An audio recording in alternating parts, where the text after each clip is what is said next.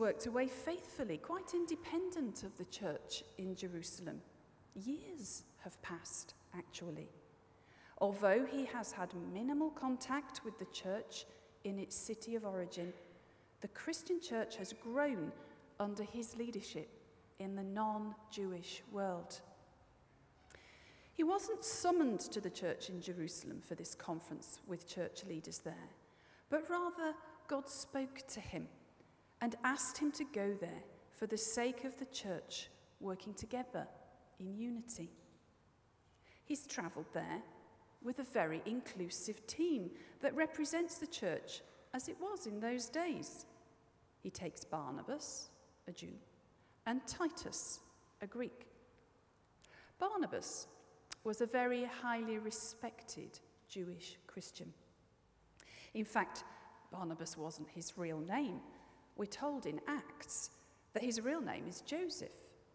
But the apostles call him Barnabas as a sort of nickname. Now, nicknames usually pick out prominent features of a person, don't they? A bit like the 7 dwarves in the fairy tale of Snow White. Doc, grumpy, happy, sleepy, bashful, sneezy, and dopey. I wonder which one you would be. They can come to define a person, can't they, nicknames? Barnabas means son of encouragement.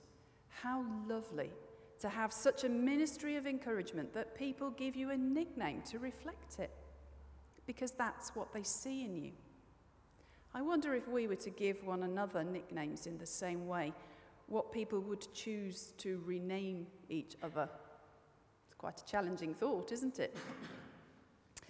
If you remember a couple of weeks back, we talked about Barnabas being the courageous one who came alongside Paul and welcomed him into the church when he was first converted. Although Paul was still considered an extremely dangerous man by the early church, and people were not at all sure if they could really trust him, Barnabas welcomed him as a brother in the Lord and helped him in the early days of his walk with Jesus. He was a true son of encouragement. It was also Barnabas, as a respected Jewish Christian, who was sent from Jerusalem over to Antioch to support Paul in his work with the Gentile church. As it began to grow there. People recognized his skills as a bridge builder, a bringer of people together. This also made him the perfect choice when the church in Antioch wanted to send a party along with Paul back to Jerusalem to take a collection that they had made for famine relief, supporting the wider church. Barnabas really does embody the church working together, although different, for the sake of the gospel. The other member of this little team is Titus. He's a non-Jew. In fact, he was Greek. His presence in the deputation really forced the question of the discrimination that was rife in the church against those who were not Jewish. For Jews, circumcision was a sign of the covenant God made with the Jewish people. It made them special, a sort of exclusive club. It was a key issue, one might almost say an obsession in the early church. It was for them a question of identity. Circumcision allowed Jews to know who was part of their group and who was not. At first, all the early Christians were Jewish, but as the gospel spread and Gentiles heard and responded to the good news, how to define who was part of this new church and who was not became a bit contentious. For Jews, keeping the Jewish law did that job. Although the church spread, when the church spread, keeping the Sabbath or eating only kosher food was quite hard to police who was doing the right thing. Circumcision, however, was a very black and white affair. You either were or you were not circumcised. Titus, although a Christian, was not circumcised. So we have Paul, a converted Jew of high standing, and we have Barnabas, also a Jewish Christian, and we have Titus, a Greek Christian, who is not circumcised, believing that God accepts him as he is. This little group is a living illustration of what it looks like to live in the freedom of the gospel, in inclusive relationships. It shows the power of the gospel to break down barriers and create a kind of unity that transcends divisive barriers that can get set up in society. Although they might be different according to each context of time and place, every society has those. I wonder if you're aware of the barriers we put up around ourselves here in Walcott. So these three men overcame barriers of ethnic, social, and cultural exclusion, and they were united by a common faith. They're working together in freedom for the sake of the gospel, just as it is our hope that our church family welcomes people from all sorts of backgrounds and from every part of the city. Just as missionary organisations like our partners YWAM are staffed by young people from all manner of nations and backgrounds. So this little group offers us an example of the importance of working together in freedom and in unity for the sake of the gospel. They travelled together to Jerusalem at God's instigation. Paul wants us to know that his actions are not motivated by the idea of pleasing men. No other person has told him to go. Nor is he motivated by his own pride or his own schemes to advance his cause for his message to be accepted. No. God has directed his path. He's sensitive to God's guiding voice, and he's obedient to it. I wonder how sensitive we are to God's leading in our life. Are you listening for the whisper of God's voice guiding you in every area of your life? Your family, your work life, your finances, your friendships, your future. In fact, everything. Nothing is outside of God's interest. Not simply church matters. Everything. I wonder how Paul felt about responding to this nudge from the Holy Spirit to go back to Jerusalem. It certainly wasn't without risk for him. I wonder if he was tempted to dismiss the idea as sort of nonsense and carry on with his comfortable ministry as though he hadn't heard God. We do that sometimes, don't we? Paul goes to Jerusalem confident in the truth he preaches, and so not at all defensive and able to allow the nervousness of the Jerusalem Christians to evaluate his teaching. He spends a fortnight with Peter and James and John, getting to know them a little and sharing his take on the gospel message. He's willing for them to evaluate his teaching, but he's not willing to compromise on central issue of the gospel message. And that is that Jesus came as Lord of the world, who was crucified, died and rose again for all humankind. This means all believers are part of one family, and so there can be no division or exclusion amongst us based on nationhood or race. He's striding along a very precarious diplomatic path, but he is determined to keep his balance and be heard. For Paul, it doesn't matter how long you've been a believer, what your background or pedigree is, how well educated you are, who you are related to, or how high your standing in the community is.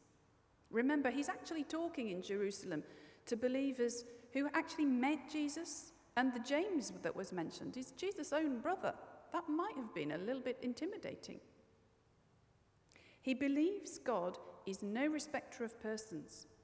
We're all judged by the same gospel truth. He talks of discussing with pillars. Pillars in Jerusalem would have been associated with the temple. They're designed to hold up very grand buildings, just like our ones here, actually. They're crucial to the integrity of the structure. This is the background of our phrase when we say that someone might be seen as a pillar of the community. Of course, it means that you're integral to the community's stability. It's quite a compliment, really.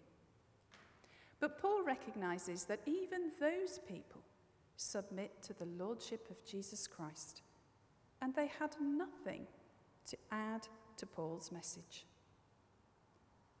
Nothing to add and nothing to take away.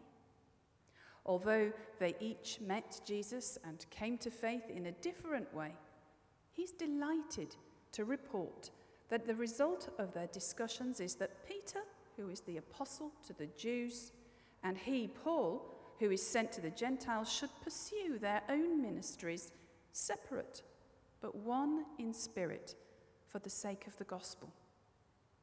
They offered him the right hand of fellowship.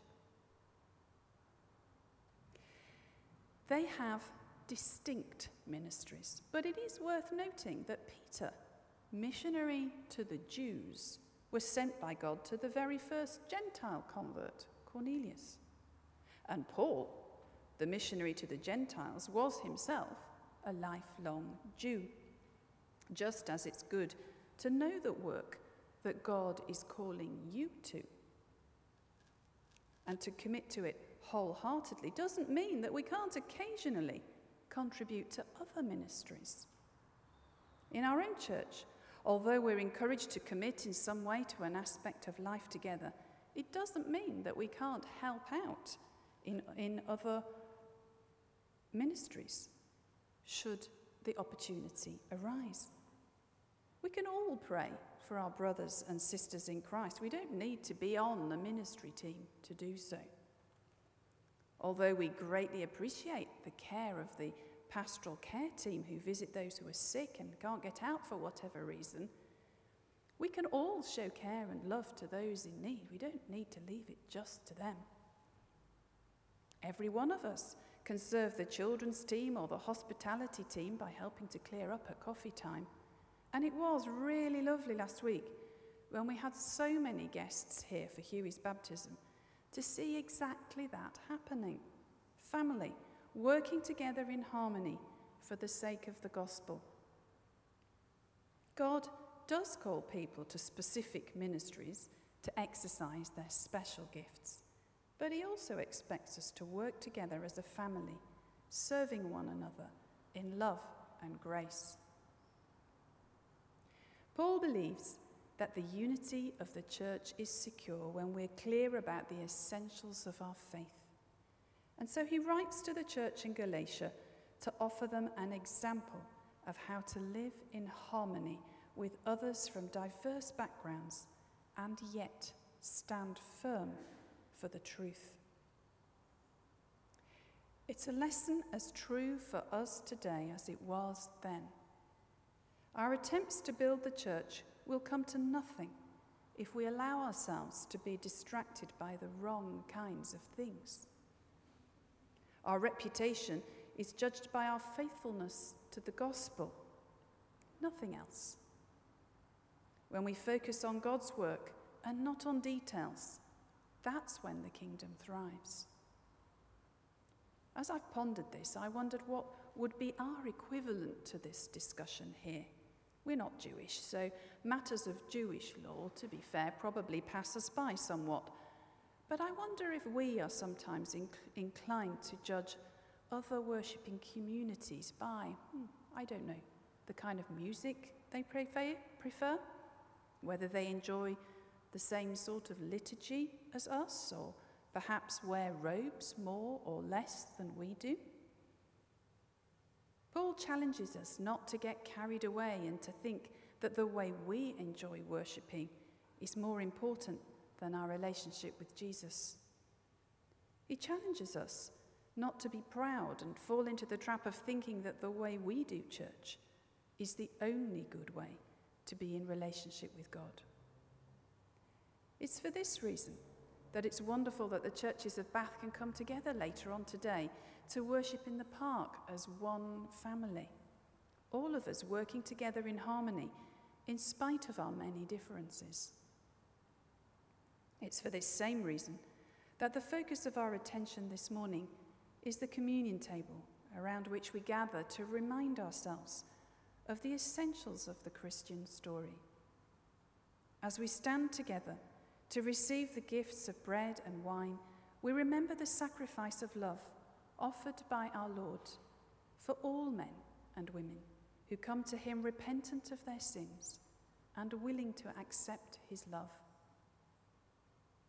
As we gather today, let's focus on God's work of love and grace in us, and take time to remember that it is indeed only by God's grace that we can enter his presence. Nothing we do makes the slightest bit of difference to our salvation. As we're going to sing in a moment the words of this lovely song, only by grace can we enter, only by grace can we stand, not by our human endeavour, but by the blood of the Lamb. Into your presence you call us to come. Into your presence you draw us, and now by your grace we come. Lord, if you marked our transgressions, who would stand? Thanks to your grace we're cleansed by the blood of the Lamb. Only by grace we can enter. Only by grace we can stand. Not by our human endeavour, but by the blood of the Lamb. Amen. Let's stand together now to sing that song and just give Mary